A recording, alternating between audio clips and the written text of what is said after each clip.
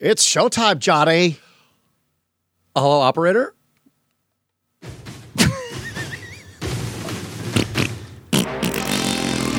Ladies and gentlemen.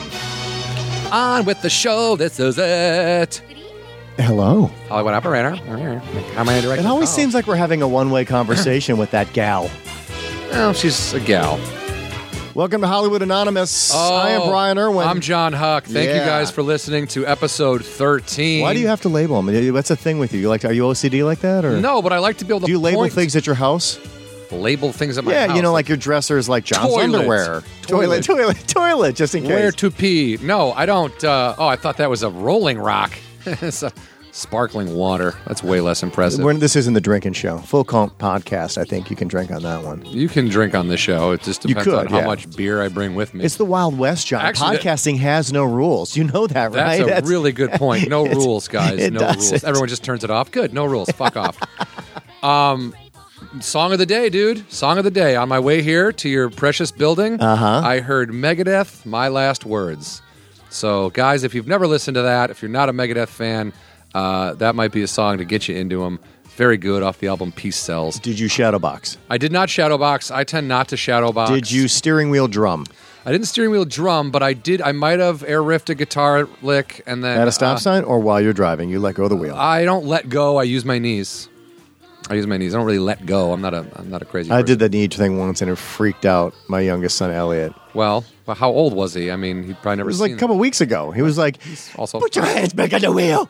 Put your hands back on the wheel. You can't do that. Put your hands back on the wheel. I'm like, calm down. Well, calm down. In I your would not. kid's defense, good for him for learning that because you shouldn't do that, and you don't want your kid doing it because kids are idiots. It was okay when I did it. I was an adult. Visiting us today at the historical Herald Examiner building in a corner overlooking the hysterical lobby, according to a crew member who Changed the sign. changed the A sign, funny word and a funny letter. is good pal Friend of the show, friend of the building. Jeff Cooper. Jeff Cooper, how are you? Thank you, guys. Hey, is it Jeff? Jeffrey? Jeff. Jeff or Jeffrey Is your full name Jeffrey? or Sir? No. Sir. Yeah, I'm not going to do that, but is your full name Jeffrey? Full name is Jeffrey. You know, what's the move a little closer to the mic, Jeff? One of the things that it doesn't matter. See, these are the things you can say on the Wild West podcast. Yeah, where I love no how you're just rules comparing allowed. it to like when They cowboys roamed the earth and it shot doesn't- up banks. It doesn't. I forgot what I was going to talk about. Anyway, welcome to the show again, you guys. Yeah, guys. What's thanks my for listening. name? Your name is Brian Irwin. Oh, sir. I learned a long time ago that when in this business that Jeff does something similar to me. He runs Union Station, which is the train station. Very pretty, And very pretty beautiful train station. You see it in everything. Name a couple movies that everybody has seen this thing in. It's been in The Dark Knight Rises. It's in an upcoming Coen Brothers movie called Hail Caesar. Okay. It's the What are some of the most famous movies served as ever the shot police there? station in Blade Runner. Okay, there we go. okay, but then, guys, I worked there for one afternoon when a little show called Off Their Rockers was shooting. You did. Betty White's Off so Their Rockers. That's on what, the Oxygen Network? What is that on? I don't even know if it's still was on that the the air day? anymore. Was It that the on day that Adam West was there? No. No. Wasn't he there one day? They tended not to use famous people when they were actually doing the pranks at Union Station. Oh, for Off Their Rockers? For Off Their Rockers. No, right. Just because it would give away the prank in most cases. Yeah. So. So anyway, I was kidding because you guys were naming really cool movies and I just mentioned a crappy TV show. So Betty White. Come on. no, I love Betty White. She has about 5 seconds to do with that show. Right, she does the host She's, her raps. name is on it. It was Yeah, an it's interesting basically- spin on the prank show, though. No, it was not. I disagree with you, Jeff. Anyway, it was awful. Jeff does the same thing that I do here at the Herald Examiner, which is we basically book and oversee all the filming that takes place on that specific property. And Jeff also handles Metro, which is all of... Explain how that works. I mean, that's a lot of Basically, anybody that wants to film on a train or on a train station, train platform. in the city of Los Angeles, correct? Correct. Wow. Or Los Angeles County, which is even bigger. Correct. great. I That's what he handles all of that. One man. That's great, though. Yeah, I mean- there's a cape on underneath. That he got from Dark Knight Rises. That when he they left it stole off the behind. set of Batman Dark Knight Rises. That's fine. That's fair.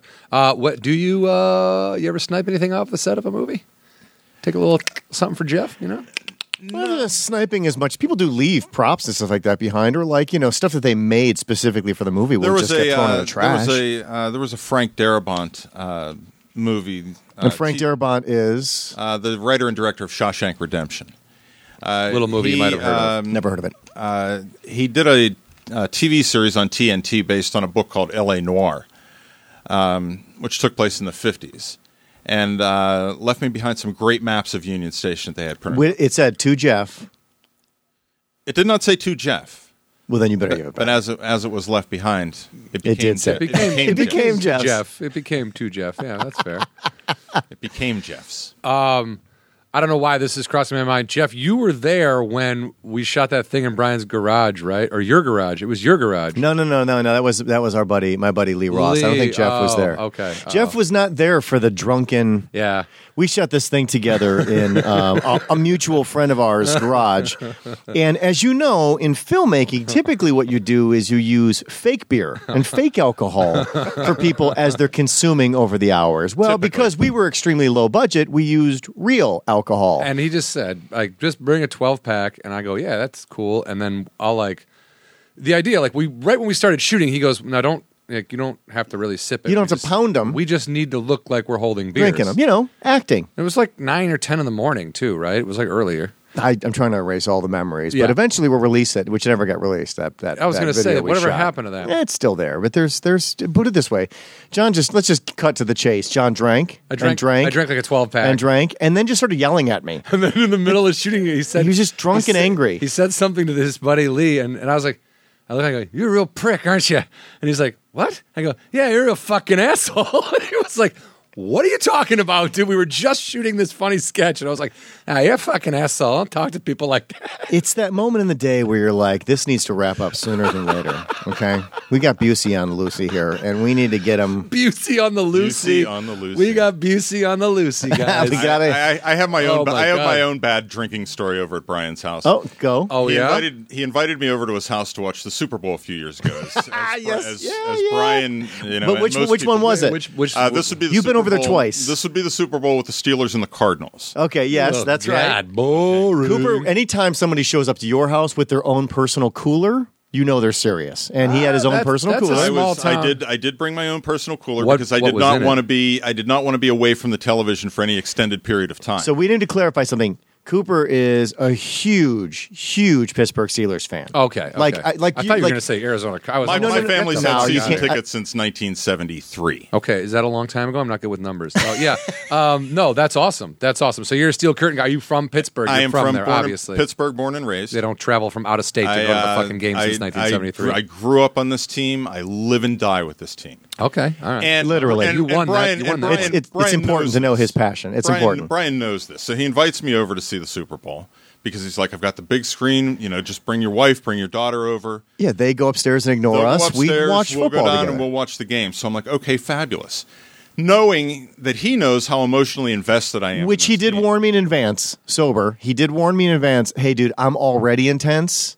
Without any influence. And my wife was really against going to somewhere else. She didn't want to take you out game. in public. She was like, go to the basement, lock the door, no kids will go down there. She asked me one time, she goes, are you really enjoying yourself when you watch these games? And I'm like, surprisingly, yes, I am. Yeah. So the game, fabulous game. Right. Okay, probably 3 minutes left in the game. Larry Fitzgerald scores a touchdown that puts the Cardinals ahead.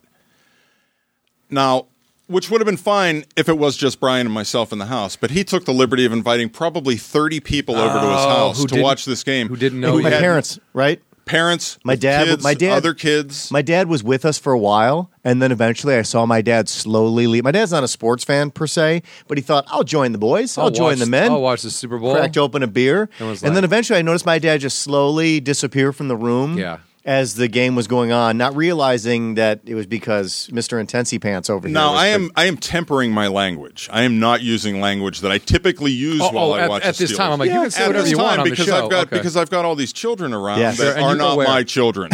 If they were, you'd be like, shut the fuck up! Exactly.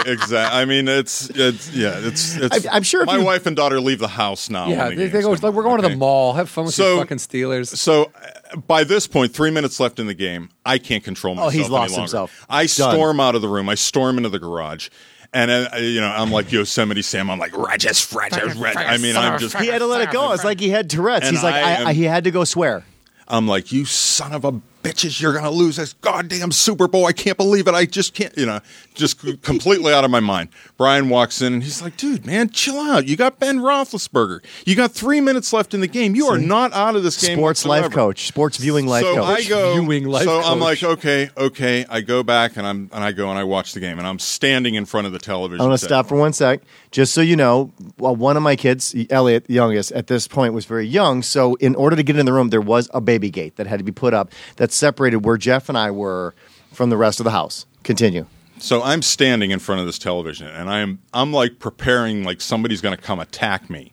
I mean, I've got this. You're getting to your 3-point stance. You're going to play in the game. I am shaken because I'm watching this thing, and of course, if you recall the game, Roethlisberger drives them down to the field, throws a beautiful end zone pass to Santonio Holmes, who tiptoes into the end zone.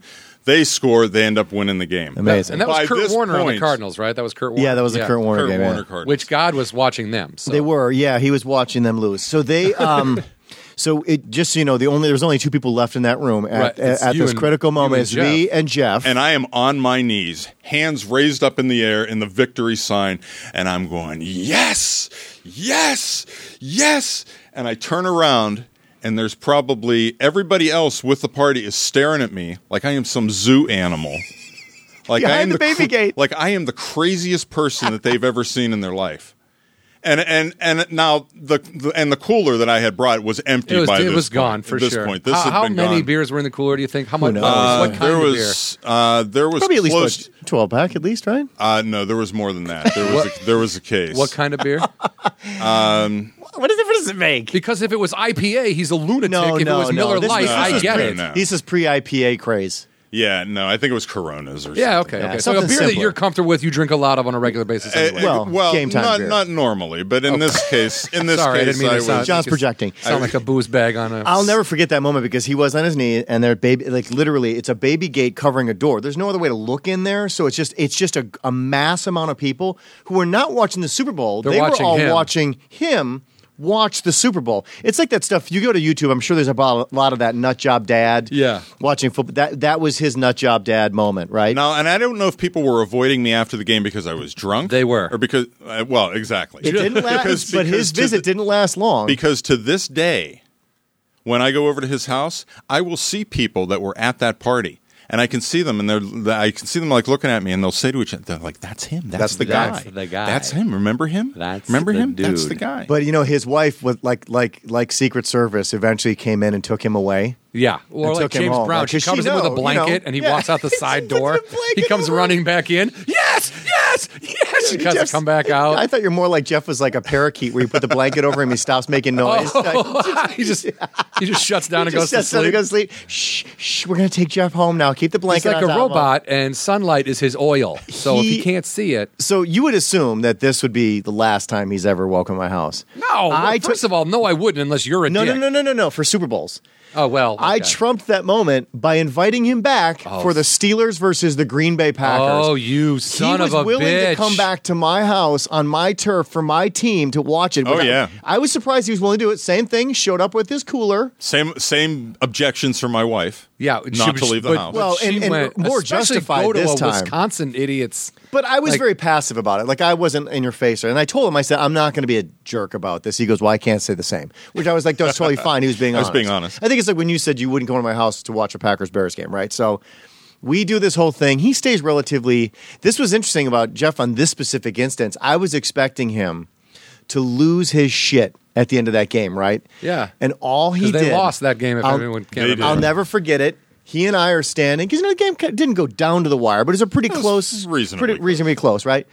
Game is over. I tempered my woo, I didn't want to rub it in. But you wanted to. So the two of us are standing there. The game is over, the ticker tape, all the crap is going, cannons are shooting off. Cannons are shooting off. Jeff goes, we're both staring at the TV. Jeff looks at me and goes, goodbye, and just grabs his cooler and literally walks away. And I was like, oh, he's got to be kidding. No, he literally walked straight out the door. He left. He went grabbed his wife and his kid and went home. When I went upstairs, because I just wanted to watch a little bit more. I literally watched for like a minute or two. I go upstairs. I'm like, where are the Coopers? They're like, no, they're gone. He literally Yeah. There were tears. There were tears on the way He home. said Yeah. goodbye. No. I'll never forget that. Goodbye. Yeah. Congratulations. Goodbye. Yeah, but to me, that's the move you make. I watched the first Patriots New York Super Bowl with my buddy Ryan. He's a huge Patriots fan. When that catch happened and everything, we were at my brother's house. He literally he didn't say anything. He just stood up and walked out the front door, and someone's like, "Where's he going?" I go, "I think he's going home." And then I didn't talk to him for like a month, and then he told me he didn't watch SportsCenter for 6 months, and then you know what I mean? It's like, Yeah. but to me, I appreciate that reaction of like, you know what? If I stay here, I'm going to be a fucking asshole, so I got to get out of here. You know what I mean? Like, you knew this jerk off, his team just won, and you had to sit there and watch. I said I was being nice. Yeah, I fed him. You could be nice and still He be a did feed jerk me. off I because fed him. Brushed his hair during the halftime ceremony. Oh, I see. No. We played dolls. We had a tea party. We watched the puppy bowl. Spoke softly to me. But yeah, I just, I think you made the right call and just like, goodbye. See you later. I'll go yell into a pillow. Well, I did bring my requisite case of beer too, which I had emptied, especially when they were losing. Yeah. So Yeah, it's easy. During the Super Bowl, I could drink probably 400 beers, it feels like. I start drinking like 3 in the afternoon, and then like 2 in the morning, I'm like, oh, this is my 400. See, but I don't have a read on you when you do it. Like I know when John is about to go over the edge. There are certain people that I can peg. Which I don't do anymore, by the way. No, I'm saying, but I know your move. The move is when he's holding one in each hand, and that's when you know shit's about to get serious because he never wants to be dry at that point. Yeah, When I don't he want to doubles wait in line down- at the bar at Yeah. that point. It's too when he much. doubles down, you know, okay, we're going for it. Patrick Keane, his move, when I know that he has jumped the edge, he starts shadowboxing in a corner by himself. That's when I know, okay, because he's such a tame person that his next move, if he does whatever, it's a shot or that one beer that puts him over, just he pushes goes you a over in the little. corner, and I start seeing shoulders moving, and he's not talking to anybody. He's just looking in a corner, and I see a couple jabs, and then he turns around, he's back in the game. I'm like, he's done. He's this is all downhill. That was a mental preparation for him. Yeah. He thinks he's back in it because I just have like slapped myself around a little bit, like, okay, yeah, I'm good, and then like the next thing I black out, and someone's like, yeah, then you threw up. Yeah, my thing is I just get really quiet. Like I shut down because I know that it's just like nothing good is about to happen from here on out. Yeah. And then eventually I start crying and asking for my animals. For your animals, I need a comfort hug. I need Frank something or Gary? furry or a cat, anything. I just want to hug something furry and have them tell me it's okay. I want talking animals at some point when I get really, really you have messed them. up. They're called children. They drive you insane. You post about it online. I just need someone to just pet my hair and go, shh, it's going to be okay tomorrow. It's not gonna be okay, but now here's at my the deal. age, it's going to be okay 3 days from now. 3 days, the recovery process. Yeah, it's actually a week. I don't know when the last time you drank a lot, but No, it's been a long time. I kind of avoid those youthful power downs. yeah, no, it can get rough. But so Jeff, you don't pound cases of beer a day. You're just like when the Steelers are playing. Yeah, no, it's not a daily habit. He's not watching replay every day of like the greatest hits of the Steelers and pounding down an 18-pack. Yeah, I can't. I actually just cut the cord on DirecTV, so I've got to figure out football for this season. So That's the dilemma now, right? is It's the like dilemma. it's getting more and more expensive to love football, right? It's getting harder to love football as far as like the package goes. right. And we live in a city that doesn't have any football, so we're at the mercy of whatever the national plays, right? So Correct. hence the reason why all three of us have no choice but to get the packages. Our teams are nowhere near us. I won't get the package. I think the NFL is dog shit, and I think Roger Goodell's an idiot, and I think the Bears are a terrible, terrible, terrible organization at this point. They're not worth watching, and I actually, when I just moved, DirecTV is like, we're giving you the NFL package. I go, I don't want it. I want the baseball package. And like, sorry, the Movers special is the football package. I go, turn the football package off. Turn the baseball package on. Sir, it doesn't work like that. I go, the fuck it doesn't. And for 2 days, I went back and forth with them on the phone. I was writing emails. I'm like, you guys are pissing me off. Now, you know what I want? I just want the baseball package for free. You're going to leave the football package on there? Fine. But you're giving me the baseball package. And they were like, what? I go, give it to me. And they finally called. They go, okay, sir, what we've done is we've taken the NFL package off. I go, good. And they're like, and we've given you the MLB package. I go, how fucking hard was that? Not at all. You wasted 2 days of my life. All you had to do is click one off, click one on. Don't be dicks about it. That's how he meets women too. He's very demanding. But I'm like, don't. I'm done here. Like, it was my proudest fight because I'm so fed up with the NFL. Like, Tom Brady 4-game suspension. Guy punches his wife 2-game suspension. I'm like, what? What this guy's judgments and his penalties, they don't mean shit. He's always wrong. Everything is a joke. And I agree, way down the future, not in my lifetime, but 200-300 years from now, there will be no football. Or it'll be the opposite, and we'll be throwing people into a ring and lions will be fucking mauling them, and we'll be just cheering for death. But otherwise, it's going the way of nobody. But will DirecTV, will you be able to pay for that? Or yeah, will it be oh my God, a free package for moving? Dude, pay-per-view, Don King, somebody's going to have a But if you move, do you get that for free? What is the I'm feed sure. to the Lions package? What is that going to Oh my God, I mean, What's at that that gonna point, set me back? with Can inflation, you- probably like $3,000. I don't know. Now, most of the package I watch in one specific room. If I move to another room, do I get that? You can see it all on every TV, dude. This will be the future, man. And first of all, you'll be dead by the time this happens, so I wouldn't necessarily worry about your cable By the time I move to another room? By the time you move to another room, if you're watching lions mauling people 300 years from now, Okay, you know. fair enough. Why lions? Will they be robotic lions? Will they be... I don't know. Maybe they will be robotic lions if they all go extinct because human beings are fucking assholes. Maybe. This show has spiraled. Yeah, out of control. Guys, Jeff is an author. Segways. Yeah, you did actually. Yeah, well, let's talk about I that am for a an second. author. No, Okay, let's talk more about my theories about football and No. where it's going in the future. He is an author. Jeff is a great writer. I met Jeff. Let's take a step back before we get to your book because you have to understand the evolution of Yes, Jeff. we can't just say Jeff wrote a book because then it sounds like we just had him on here for that reason. No, it's not that. It's just that the evolution's actually pretty funny. So Jeff and I met by being site reps, the guys that kind of do what we've had many people on our show. But you didn't Duan hire and- Jeff. Jeff was no, hired separately? Yeah, and we somehow or another we worked together at some point, and we realized that we both moved out here with false hopes and dreams of like being comedians and What did you want and to writers. Well, he moved out as a comedian. He has a headshot of himself with a mustache and a suit coat. I did. I actually have some. I have some video of it too. I have a suit. I have a burnout mustache. Yeah. First of all, what a burnout mustache? Like you were at the smokers corner? in high school? I'm like a 14-year-old Mexican kid. Oh, okay. That's not a burnout. That's a 14-year-old Mexican. Yeah, kid. yeah. But the burnout mustache is a burn. You know what a burnout mustache. You're from the Midwest. Yeah, I think I know. I think I got it. It's not a full. It's not a But full it's mustache. yeah, it wants to be. Yeah, It's it wants. not. It wants to be. It so has hope. desperately, it wants to grow into a stash. This is what I love about Jeff. Jeff is willing to make fun of himself, and he's willing to acknowledge the fact that he has this stuff. So then he and I bond a little bit, right? And we get to know that, like, all right, we're trying to pursue the same things. And he goes, "Hey, man, I got to show you this thing. I'm a little embarrassed by it, but I got to show you this thing that I made, this video." This is when people had just started going, maybe you should start making stuff. This is pre what everybody does now. Right. Everybody makes their own stuff.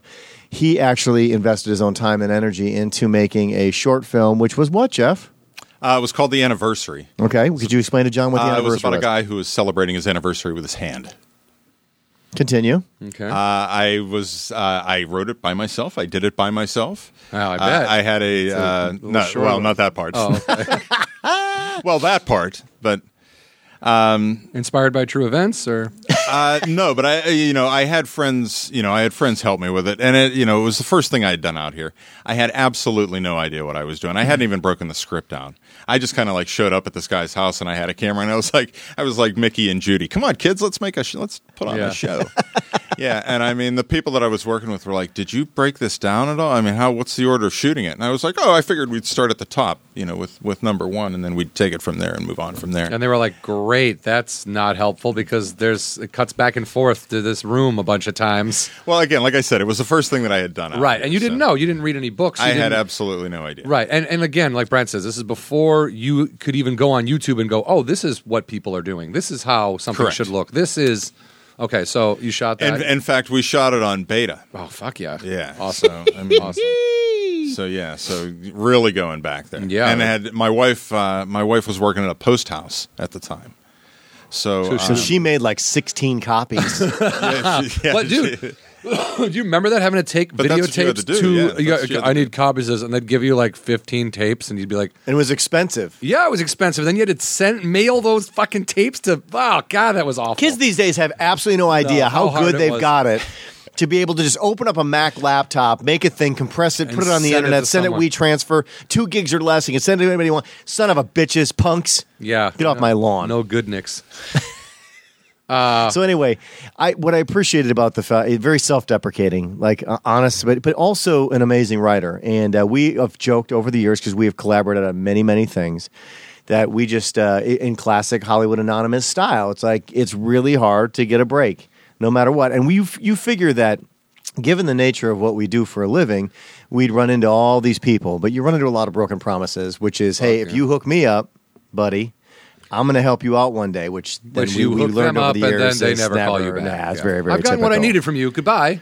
But then he and I talked at one point, and he had this love for writing, and it's like, then he's just like, you know what, screw this. I can control my life. I'm going to go start writing books. And I was like, bold move, dude, because I couldn't even imagine how to sit down and start writing a novel, a book of any type. But you put how much time into this thing? Well, I wrote it over a period of years, and I did mostly because of the false promises of the entertainment industry that we're moving towards getting some of the other stuff that we were working on done, and that was a lot of the issue. I mean, the actual time it took me to write it was probably about 6 months. Really? But it was spread out over a certain period of time. Right. But the thing is, I don't really do anything else. That's what I do. I work, and then I go home, and then I write. And you write, huh? Okay. Because it's just something that, as opposed to, I actually moved out here to be an actor. I got out here and realized that there was 50,000 other people out here that looked exactly like me. A couple other actors out here already, yeah. That looked exactly like me, and most of them were better actors than I was. So, the first agent I ever had was this guy named Sergio. Mm-hmm. Where'd you meet him at?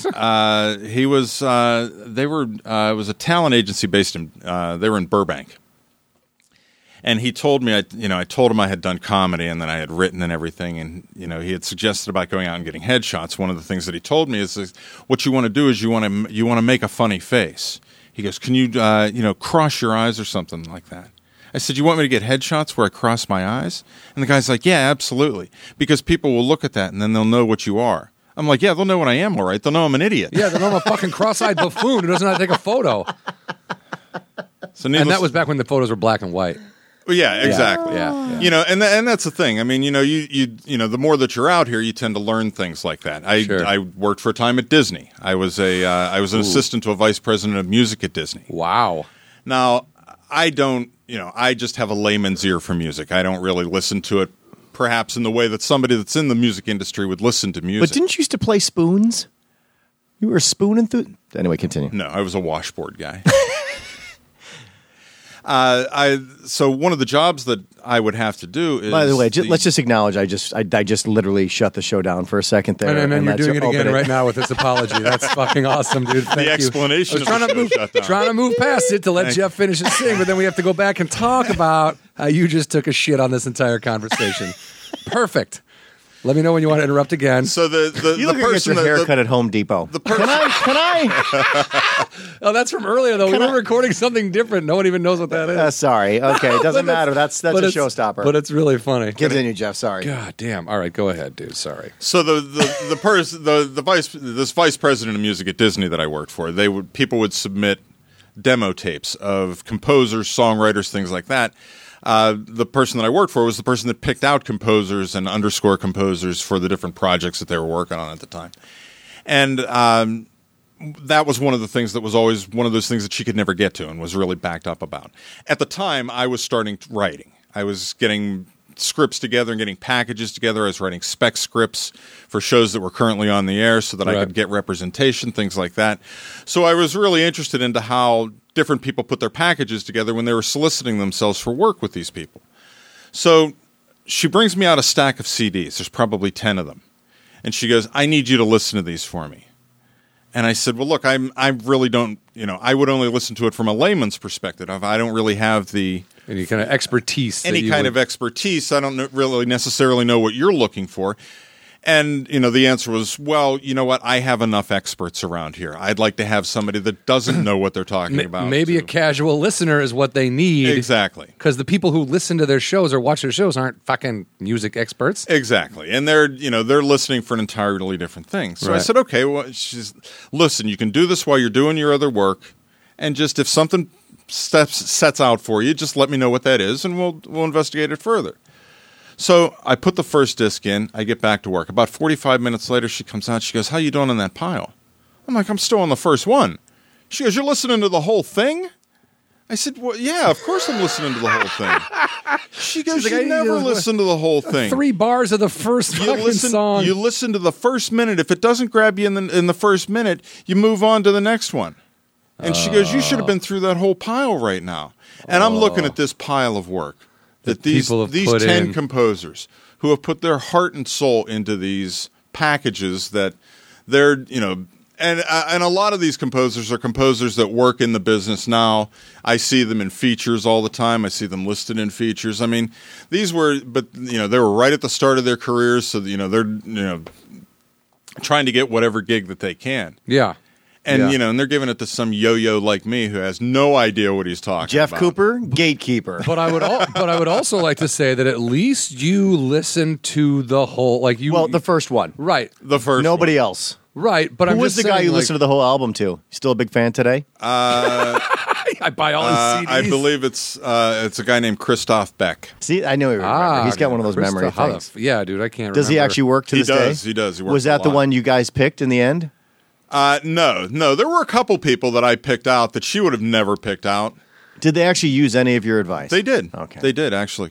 Yeah. Yeah, quite a bit. but Can you we know, get Christoph Beck on the phone right now? But we used to have to. Thank we you used to for have listening to it. But it was amazing because it was amazing because a lot of times they didn't really know all the time.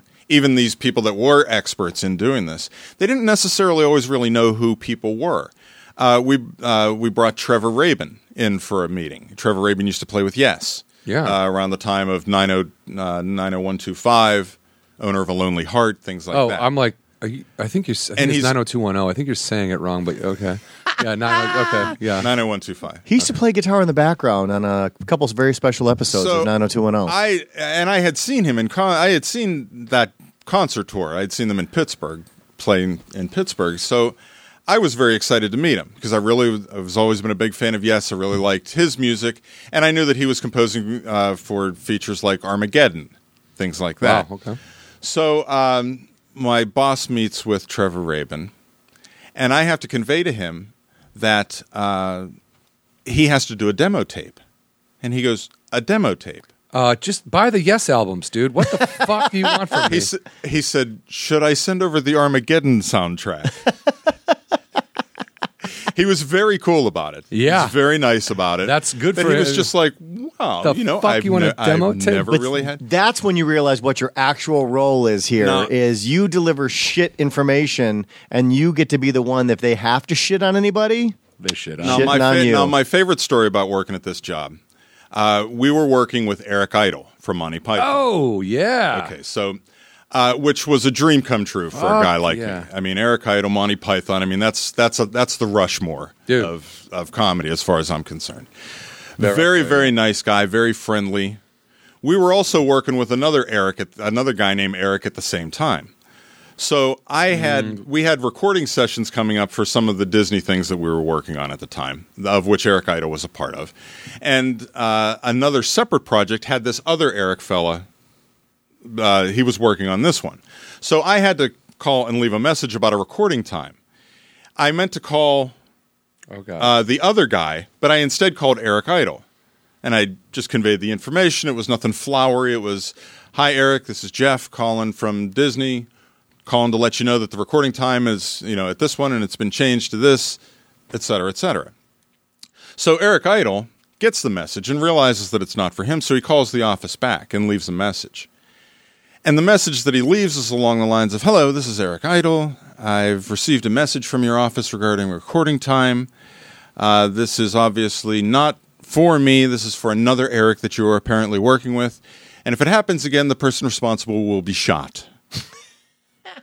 But Now I'm loving this because I'm Right, like, yeah. I'm getting, I'm getting. Non-celebrity roasted. Yeah, I'm getting roasted by Eric. If Yeah. I'm going to get roasted by anybody, if someo's gonna make fun of you, let it be someone fucking hilarious. Let it be Eric Idle. Yeah. I tell my boss this, and I'm like, "It's this. Listen to this. This is hysterical. This is the greatest thing that's ever happened to me." Which tells you how many great things have ever happened at this point. Someone got mad at you for you made a joke. Okay, this is the greatest thing. Cool. Maybe live your life a little more.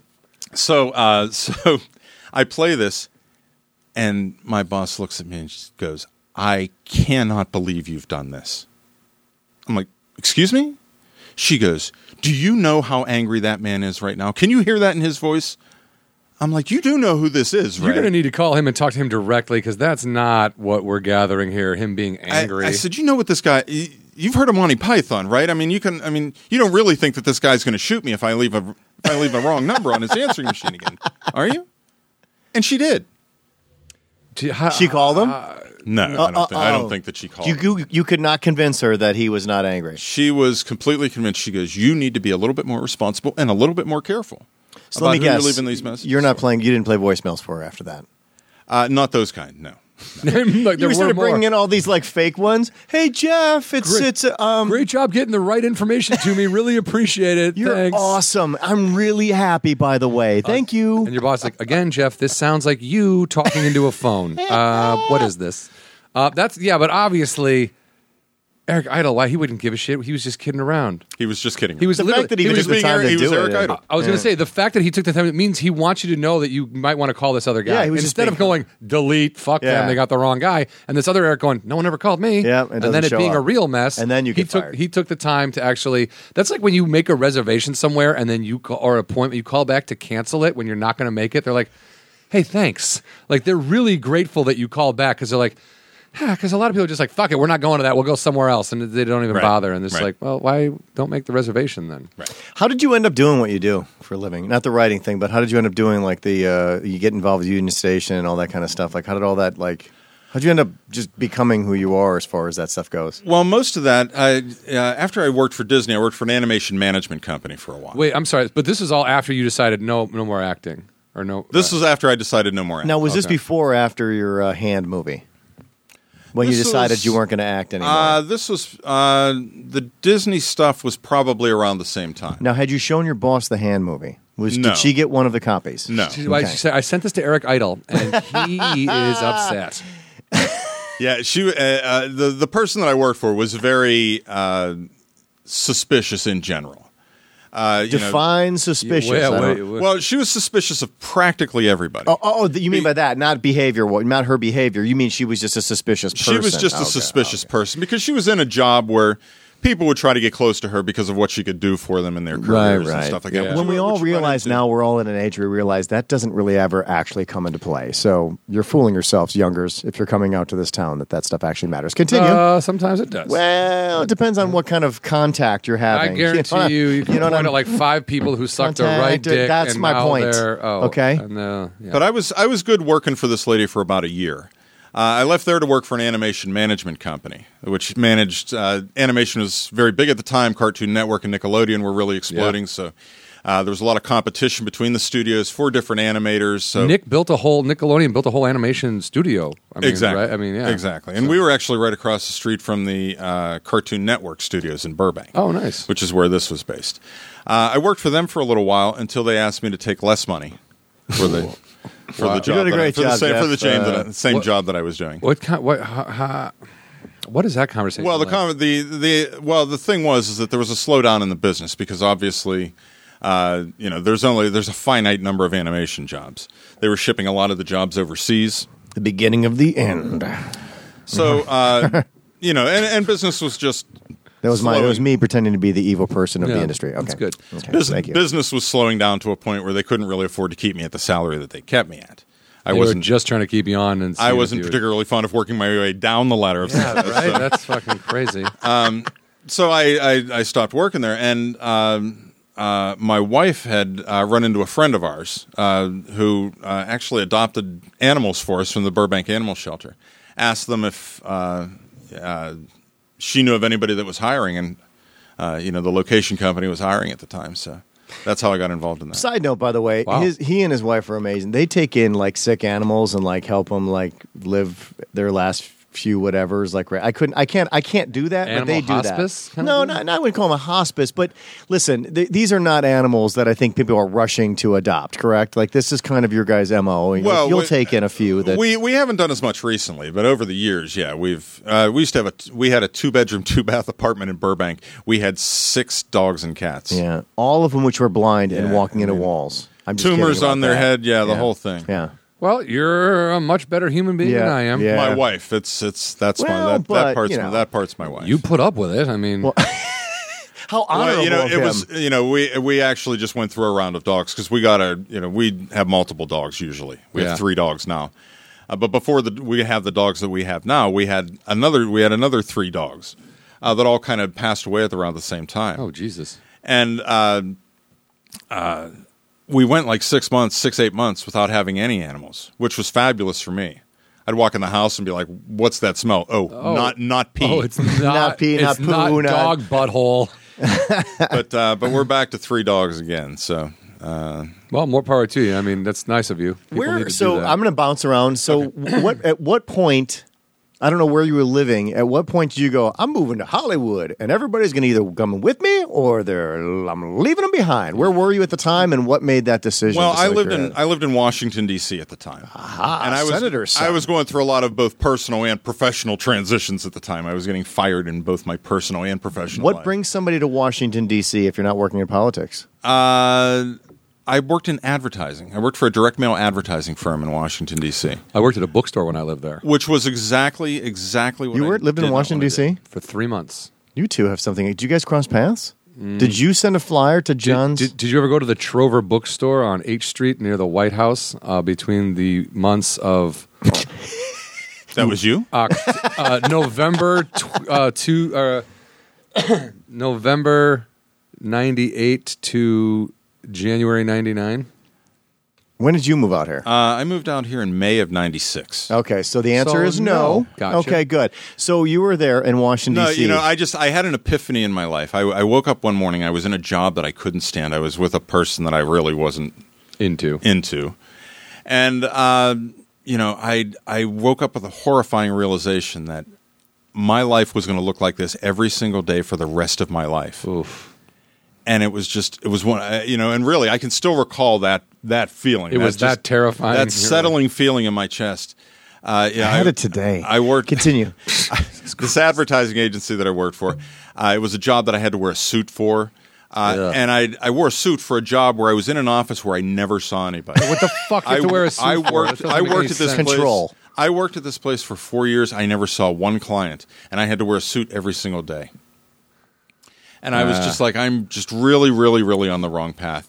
I was staying at my sister's at the time, and we have a storm in the East Coast called a nor'eastern, where cold Canadian air meets moist air from the Gulf of Mexico and dumps probably 3 to 5 feet of snow every time In like this 5 happens. minutes, yeah.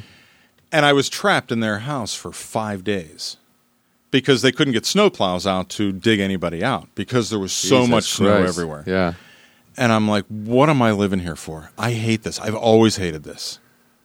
And at that point, I'd realized that I had been doing apprenticeships and jobs in industries that I really wasn't that particularly interested in. And figured that if I was going to have to do an apprenticeship in something, it might as well be something that I was actually interested That in. you gave a shit about. Yeah. Like sword fighting. That'd be a good apprenticeship, right? Sword Not fighting? tying. He's not fucking a Boy Scout. He's So, I had run into a friend of mine, an actor who had actually been in a couple of features. okay. I had seen him in a bar in Pittsburgh back, and he kind of casually mentioned to me off the cuff, "Hey, if you're ever interested in moving out to L.A., let me know because you could stay with me." He gave you the Never false thinking, hope. never not thinking, wanting, for a second. never thinking, and never wanting. Yeah, he did not want Hi, you following up it's on me, that Jeff. offer. And Remember I the called him bar up. last I called week? him up, and I'm like, "Dude, I'm coming." And he's like, "Oh, that's great." Yes, and you probably Super. remember that tone, don't you? You remember how excited he wasn't. I'm moving. This is weird.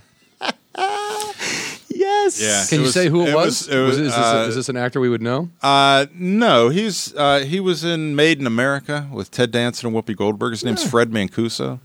Fred Mancuso. But the bottom line was that did he, in the end, he sucked, he was a man of his word? Oh yeah. Or you got here and he had moved? He put me up for a month. We lived in these, Which is more than enough, by the way. For anybody that's planning on moving out, and we've talked about this a before, month right? is- You would agree. You need to spend every waking day that you're staying with your friend when you move out here looking for a place that you can live so you're not mooching in on them. Side story, what's the longest anybody stayed at your place and you're like, seriously, how much longer are you staying with me? probably 20 days. 20 days. What about you?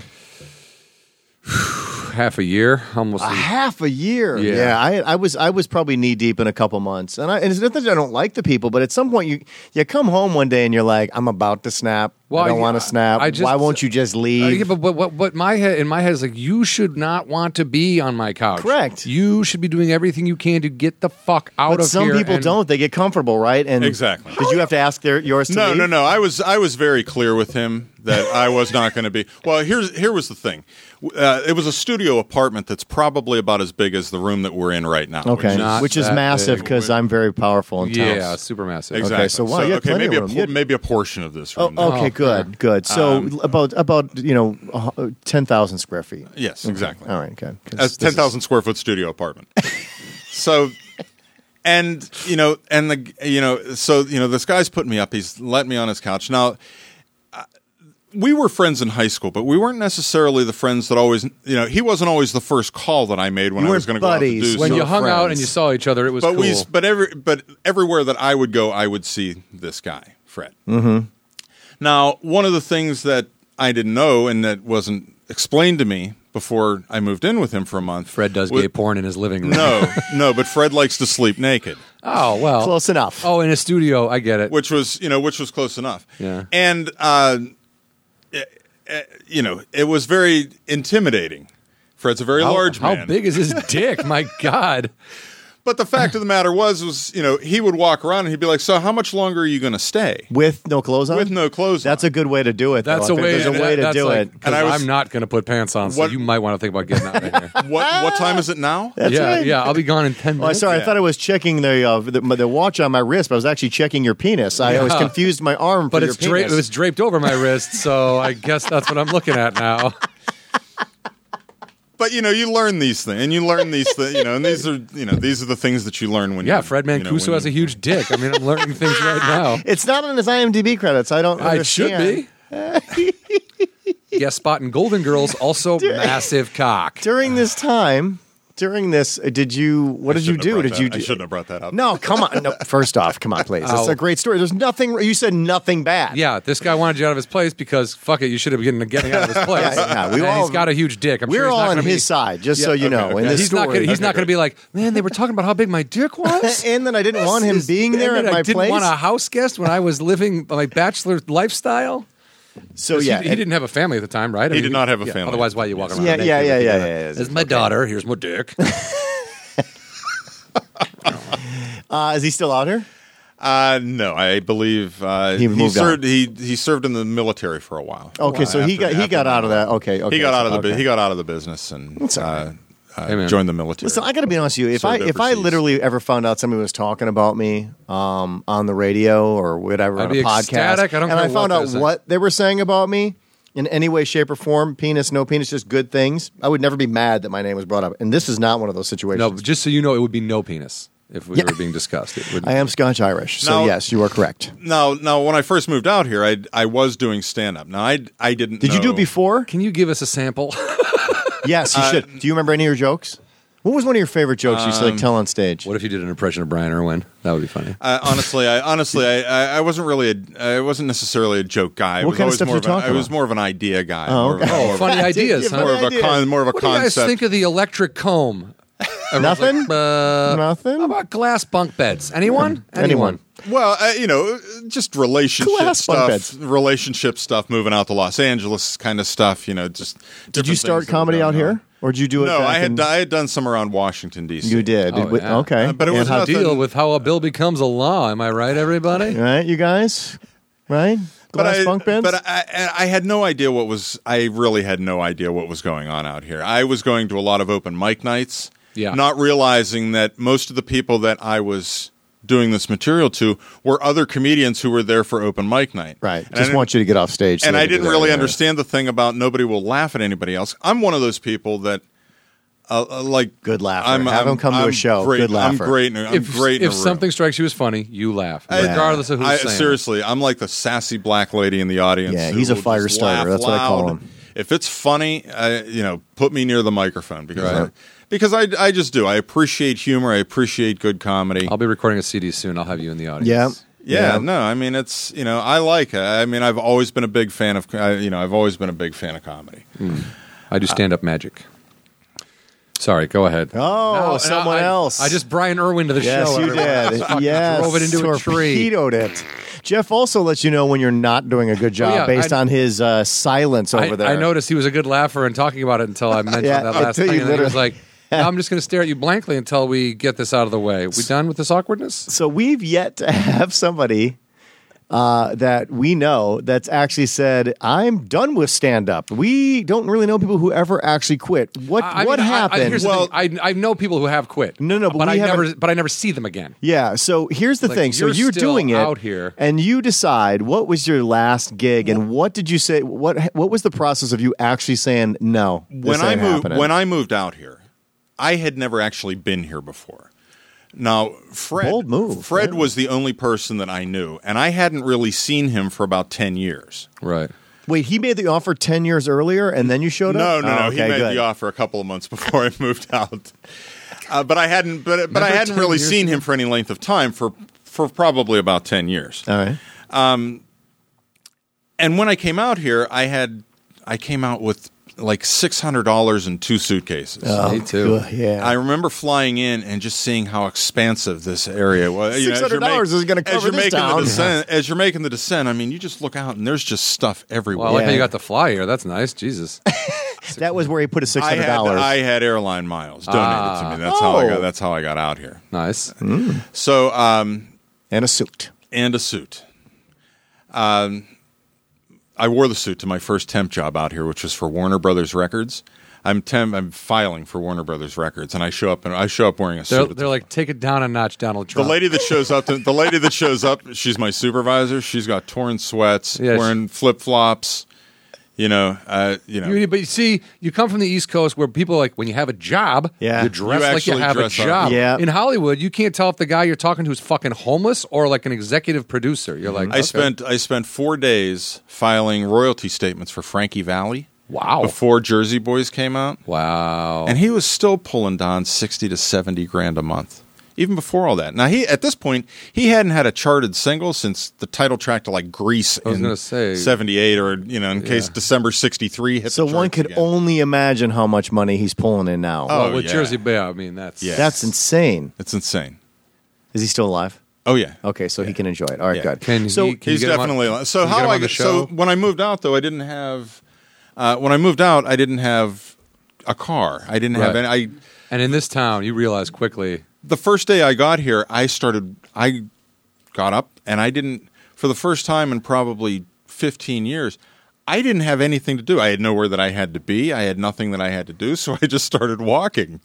Well, I walked probably about 6 miles and I'm like, I need some form of transportation. So I bought a bike, got a job as a waiter up at Tony Roma's up at Universal City Walk. Okay. And basically it's a place for ribs, right? Started to dip my toes in open mic nights around town. At Tony Roma's by yourself. Not necessarily, but You're like, most Jeff, of the that's stuff, not how open mics work. You can't just start doing stand-up in the corner. What if he said, I started to dip my toes in the special sauce at Tony Romo's, and people got really upset. So you're doing this. So that's when you started dabbling in it? the first open mic night I do is at the old Coconut Teasers, if you remember. Coconut Yes. Teasers. Well, yeah, Coconut Teaser was a records. No. Oh, No, it was I don't know what it is now. It's on Sunset Strip, somewhere down the street from Laugh Factory, yes. and in between the Laugh Factory and the Mondrian Hotel, where That's John Belushi died. Yes, That's okay, right. got it. All right. it was a I don't know what it is. Whatever. I'm sorry, not Mondrian. I'm sorry. Whatever. Hotel you Mar- just said. Chateau Marmont. Chateau Marmont. Thank you. Now, and I found it in like LA Weekly or something like that. 'cause So there I was no call up and internet. they're like, sign up is at like 6 o'clock. So I'm like, okay, perfect. So I take the bus to get down to this thing at like 6 o'clock and sign up. Well, I didn't know that people had been lining up for this since noon. I mean, for this spot, because they had nothing else to do. So by the time I finally get, I'm way, way down on the list. And what they used to do for these open mic nights is they would have 2 singers and then a comic. 2 singers, then a comic. And they didn't have any length on the times that the singers could be up there doing their songs. Of course, only comics So had. everybody's up, the comics had like 3 to 5 minutes. Everybody else is doing these like Inagata DeVita right, yeah. versions So, of these. here's the drum solo. Like, come on, dude. Yeah, They play the yeah, one side of 2112. Like, we're good. Exactly. A lot of lollipops, a lot of neon necklaces, So what, like Ravey? Yeah, just these these fish jams and Oh, stuff like yeah. that. So because this is about 96. This is probably 96. 96. Okay.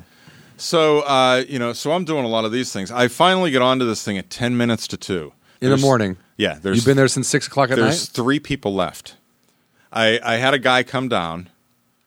Fortunately, Because he's like, yeah, I'll come down and see it. Hangs out with me the entire night. It's him. It's a drunk guy passed out in the corner, and the bartender who's putting chairs up. Of course, yeah. I'm like, I could have done this in my bathroom. Yes, And you would have had a better response. Yes, you would have. And I wouldn't have had to wait till 10 minutes. Yeah, and you could have sat on the toilet and not had to worry about. So I was doing all these. I was doing these open mic nights, doing this to just performing in front of other comedians who weren't giving me the time of day, and I'm like, I'm really bad at this. I'm really just The fact that you said that is already amazing. I would talk to these people, and and it was just like, I would see them at multiple places, and every time they would look at me like they just met me, and I'm like, yeah, you remember we were over at that. Oh, because you would remember people. Oh yeah, I would remember people. Nobody does that in this town. And I would tell people, I'd be like, hey, that thing that you did about the bus and the guy and the smell, that was fantastic. And they would look at me like I just said it to them in Swahili. And I'm like, that was a compliment. I was, which obviously, now that I've been out here a while, you realize you don't get compliments very much. Yeah, people are confused as shit. Are you saying I did something So are you going to steal that? What are you going to? Why are you saying? Yeah, it? how is this going to not benefit me in the end? So do you remember your last gig before you bailed? Before you're like, enough? Yeah, it was the same one I just told you about. It was to a coffee shop in North Hollywood. Okay. I'd almost got hit twice on my bike. So there was already signs early. I got there. I had. I got there, and there was like 3 people in the audience when I had finally gotten there. And when I came out, somebody had stolen the front tire off my bike. God damn it! You thought to yourself, "This is ridiculous." I'm not much on signs, but that was a sign. That was multiple signs. And that was how long after you started, though? This was probably maybe 6 or 7 months. Okay, so you gave it some time. Well, yeah, but enough for he actually made a conscious choice of like, I'm not putting up with this shit. And had I known a lot of the people that I know now who could have given me a little bit of advice and guidance, I couldn't, because again, most of my time was spent getting to these places. So I didn't really always have, it would be like, well, I'd love to be able to stay and hang out with you fellas for a while, but it's going to take me 3 hours to get home. Yeah, I got to kick the number 2, transfer to the 27, and if I can take a 9-hour wait 3 hours at a bus stop. This is no, city to be without wheels. No, it's really not. It's really a bad, and I know people that get around without cars. My roommate, we got around without cars when we first got here. We had cars, but they were pieces of shit, but you got to really be familiarize yourself with the bus schedule, like. It's hard, man. And even then, are they going to come on time? No, probably not. But I'm always somebody, too, that I've always kind of taken those things. I mean, even, obviously I'm on the show Hollywood Anonymous. Yeah, you are. By the way, it doesn't mean you're anonymous. Just means we're anonymous. 2 things, because I want to make sure we cover them before we go. What was your, because you've been able to anonymously work in the business as long as you have, maybe not. Maybe it was Eric Idle. I don't know. Your favorite moment with someone that you got to meet or rub shoulders with? Well, I'll tell you one of my favorite stories that I have is out of the location work that we do. Mm-hmm. A lot of the location work that we do. When a film company wants to come into a high rise, for example, there are certain things that they're looking for that they don't necessarily want to build on a stage. So they will rent out practical locations like high rise office buildings to do what they need to do. Before I was based at the train station, I was based at this building on 6th and Fig, which is a building that has a lot of executive types, a lot of doctors, a lot of lawyers, a lot of international business people, things like that. They're not necessarily the types of people that necessarily fit in with the Hollywood crowd. Right. One of the rules of this building was that they couldn't film in the lobby of this building because of the people that were tenants in the building would complain about it and things like that. We get approached to do a commercial in this building, and I'm not going to say the guy's name, but he's a cinematographer that's won multiple Oscars. Wow! And the guy is a certifiable flake because he really just kind of lives in his own world. He's been successful for a very long time, and I believe he comes from a family that has a lot of money, so he doesn't necessarily look at things and he's got that artist sensibility, so he doesn't necessarily look at things the way everybody else does. Practically. Now. Because he's very talented and very good at what he does, he doesn't like to film in the same location every day. Now, he'll move a film company maybe 2 or 3 times every day, which if you know anything about film production A work... company move is a big, giant pain in the A ass. lot of trucks, a lot of trailers, a lot of people. Exactly. And if you're doing it multiple times, it's really stressful, especially when you're working on a commercial when you only have a limited amount of time to do this. And you would say that I would say I've never seen, like, the times I've seen more than one company move in a day have been disasters. Like, Imagine- usually one company move is bad enough, but when they try to do multiple, And people do it all the time, but I think that's insane. it is insane. It is. It's very difficult, It's especially when difficult, you're especially when you're moving downtown, which this production would. Oh, yeah. Now, because with the location company that we work for, what they would do is they would tend to put the same site representative with if they were working on the same production with multiple properties, they would put the same representative with them because it was easier than trying to knew each explain other. who Yeah. everybody was. I was with them at Union Station. We, as a site representative, we sat there the entire day. The guy showed up at 3:00. He shot it once, said, "I've got it," and then left. And that's the kind of stuff that he would do. So this was on a Wednesday. On a Thursday, they were up at a location in Pasadena. Now, because this guy had been taking this crew all over town all week, he decided that he was going to considerably lighten the mood for his crew on Friday by declaring that Friday was now dress day, meaning that the entire crew would and did show up in women's clothing. Now, these are all working class guys. I mean, these Grips. are They're very blue-collar dudes. very blue collar dudes and everything. I show up at this building at 4:00 in the morning. I open up the freight elevator, and 3 guys come in wearing dresses, like a Bud Light commercial. Remember And those I'm guys? It's like I'm the like, Hogettes for the I'm like, did you skins. fellas lose a bet or something? They're like, no, what's dress? It's dress day. I'm like, what's dress day? And he explains it to me. Now, the thing is that the first shot of this building was in the front lobby of this building.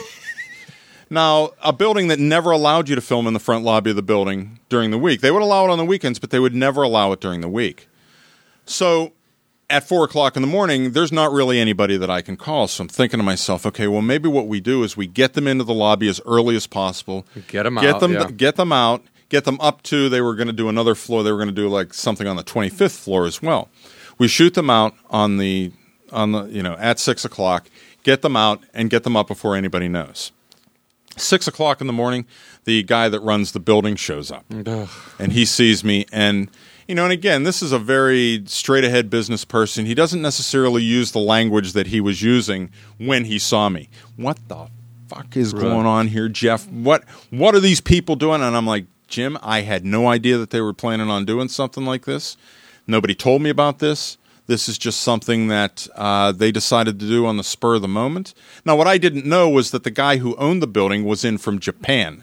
This billionaire real estate investor was in from Japan. And if he shows up at the building, this guy loses his job, which is why he's going apeshit on me in the front lobby of this building. So this director comes over, and I'm explaining this to the producer. He's like, what's the problem? And I said, it's just something that we have to deal with the building. Don't worry about it. He looks at me and he goes, I wasn't.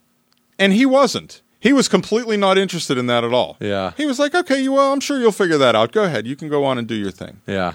So my wife calls me. She's like, it's like 8:00 in the morning. She's like, how's your morning going? I'm like, I just got 80 people out of dresses. She's like, I'll call you later. That's what happens. Yeah, in Hollywood. I mean- that's the kind of crap in that kind of job that you have to put up with, and no one cares. In the end, you do all that work. You do all you absorb all the anger, the frustrations, everything, and in the end, everyone just goes away.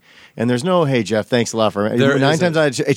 It's over, and it's on to the next fire. Right? That's pretty much it. Exactly. And you know that no one cares. Great story. Hey, real quick because we're running out of time. What's the name of your book? Name of the book, and tell us a little bit about the book, please. Okay. The name of the book is called How to Steal a Truck Full of Nickels. It's going to be available both on my website, which is writesrealgood.com, also at stealnickels.com.